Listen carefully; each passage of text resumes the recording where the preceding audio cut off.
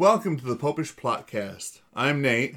I'm Jessica. And I'm Mike. We are three lay Catholics who are attempting to share our love of the Catholic Church with others in the hopes that they might be able to develop their own love for being a member of the Catholic Church. We're just trying to live out our charism of friendship and fun, and hope that you find this an encouragement in your walk with Jesus Christ in His Holy Church. We hope you enjoy. Welcome to the Popish Plot. I'm Nate. And I'm Jessica.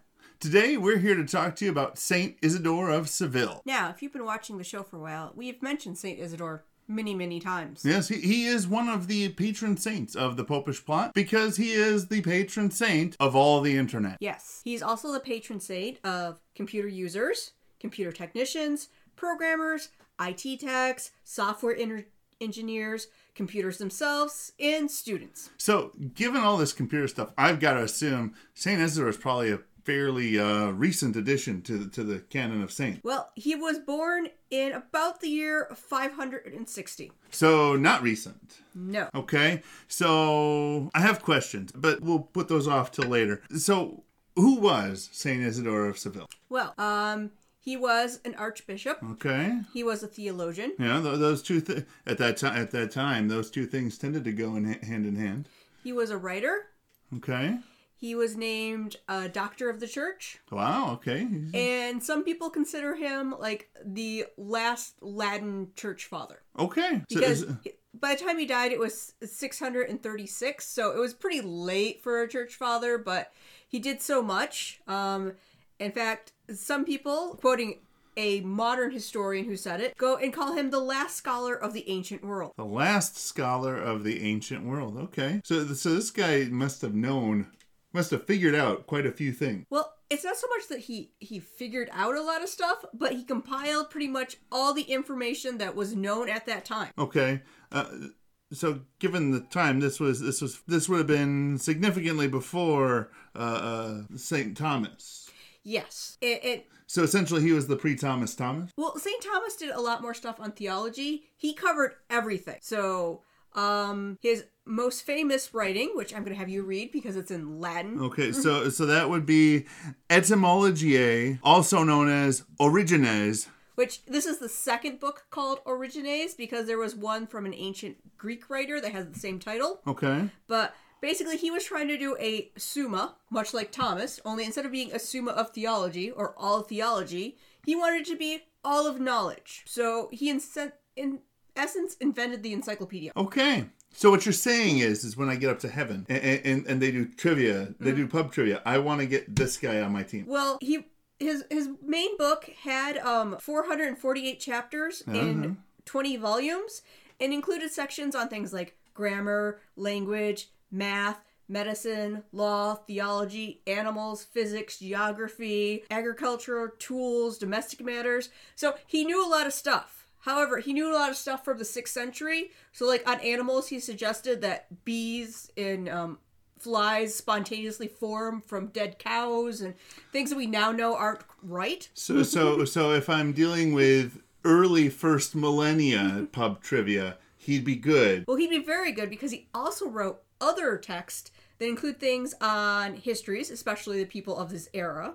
Okay. Biographies, like he wrote hundreds of biographies. And again, things where he had all the knowledge from that time, but we probably know more now on things like natural histories, astronomy. So I'm still better off I'm still probably better off partnering up with Mike. Usually or maybe Father Brad. The team has multiple people, so get someone who knows the modern science.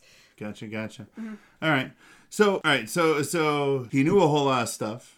He did a whole lot of things for the church, wrote a whole lot of books. Is there anything else that's really important about St. Isidore of Seville? Well, his family was clearly like the, his century and era's Martin house because he has two brothers who are saints and a sister. In fact, he got his job being the Bishop of Seville, which made him an archbishop because it was the overriding, It was one in the area. Yes. Because he took it over from his older brother, who is also a saint. Okay. So he's got another one of those. Pretty much everybody that lived under this roof ended up becoming a saint at some point. Mm-hmm. Gotcha.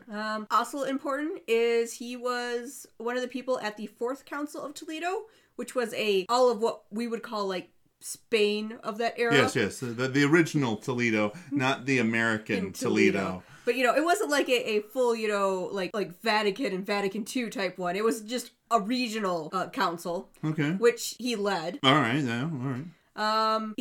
He was thought for a long time to be the person who went and wrote the Code of Canon Laws for that area, but it turns out that it was one of those things, much like in olden days, where everyone knows this guy. This guy was really smart. I'm putting his name on it. Oh, okay. Gotcha. So you'll occasionally find old sources that still, attribute as maybe him, but most modern scholars agree that it wasn't. So I think I found the answer already, but the question I had earlier is, given that he lived about 1,500 years prior to the invention of the internet, how exactly did he become the patron saint of the internet? But I think I've got the picture, because basically this guy was trying to Wikipedia at the time. Yes. Much like how the internet was originally, first it was started for military, but when it got to the schools and university levels, it was basically we were trying to pull storing all the knowledge and sharing ever. all the knowledge, and he wanted to have all the knowledge. Gotcha. Yes, but he was not just a scholarly mind, as he also was very big on following his saintly older brother's work on converting the Visigoths of the area, who were all largely Arians. Oh, yeah, you gotta convert those Arians. Yeah, and he wasn't quite as successful as St. Patrick in that, his brother was already starting, but, he largely gets the credit of doing the vast majority of all that work. Sure, because much like with a game of hot potato, the credit generally goes to the person who last had their hands on it. And it is one of those things where his older brother was also his teacher growing up, so it's, it's a continuation. Same thing going on through the family. So, all right. So, St. Isidore of Seville. When is his feast day now? April 4th. April 4th. So, the day that this video will probably air. Yes. Excellent. So, while you're out there in the internet world, probably still in the quarantined internet world, make sure to say a prayer to St. Isidore, because he's the patron saint of all this technology that helps bring us to you. Thank you for listening to the Popish Podcast. We hope you enjoyed. Please subscribe to the podcast on Apple Podcasts, Google Play, Stitcher, Spotify, or wherever else you listen to podcasts. Please rate and review us, as that will help more people to find the podcast and to join in on the fun. You can contact us at thepopishplot@gmail.com. Find us on the Twitters at thepopishplot. Or you can search for Popish Plot on Facebook. Please rate, review, and we really do enjoy hearing from you. So get in touch. And until next time, as always, remember to live your faith. Love your faith. And share that love.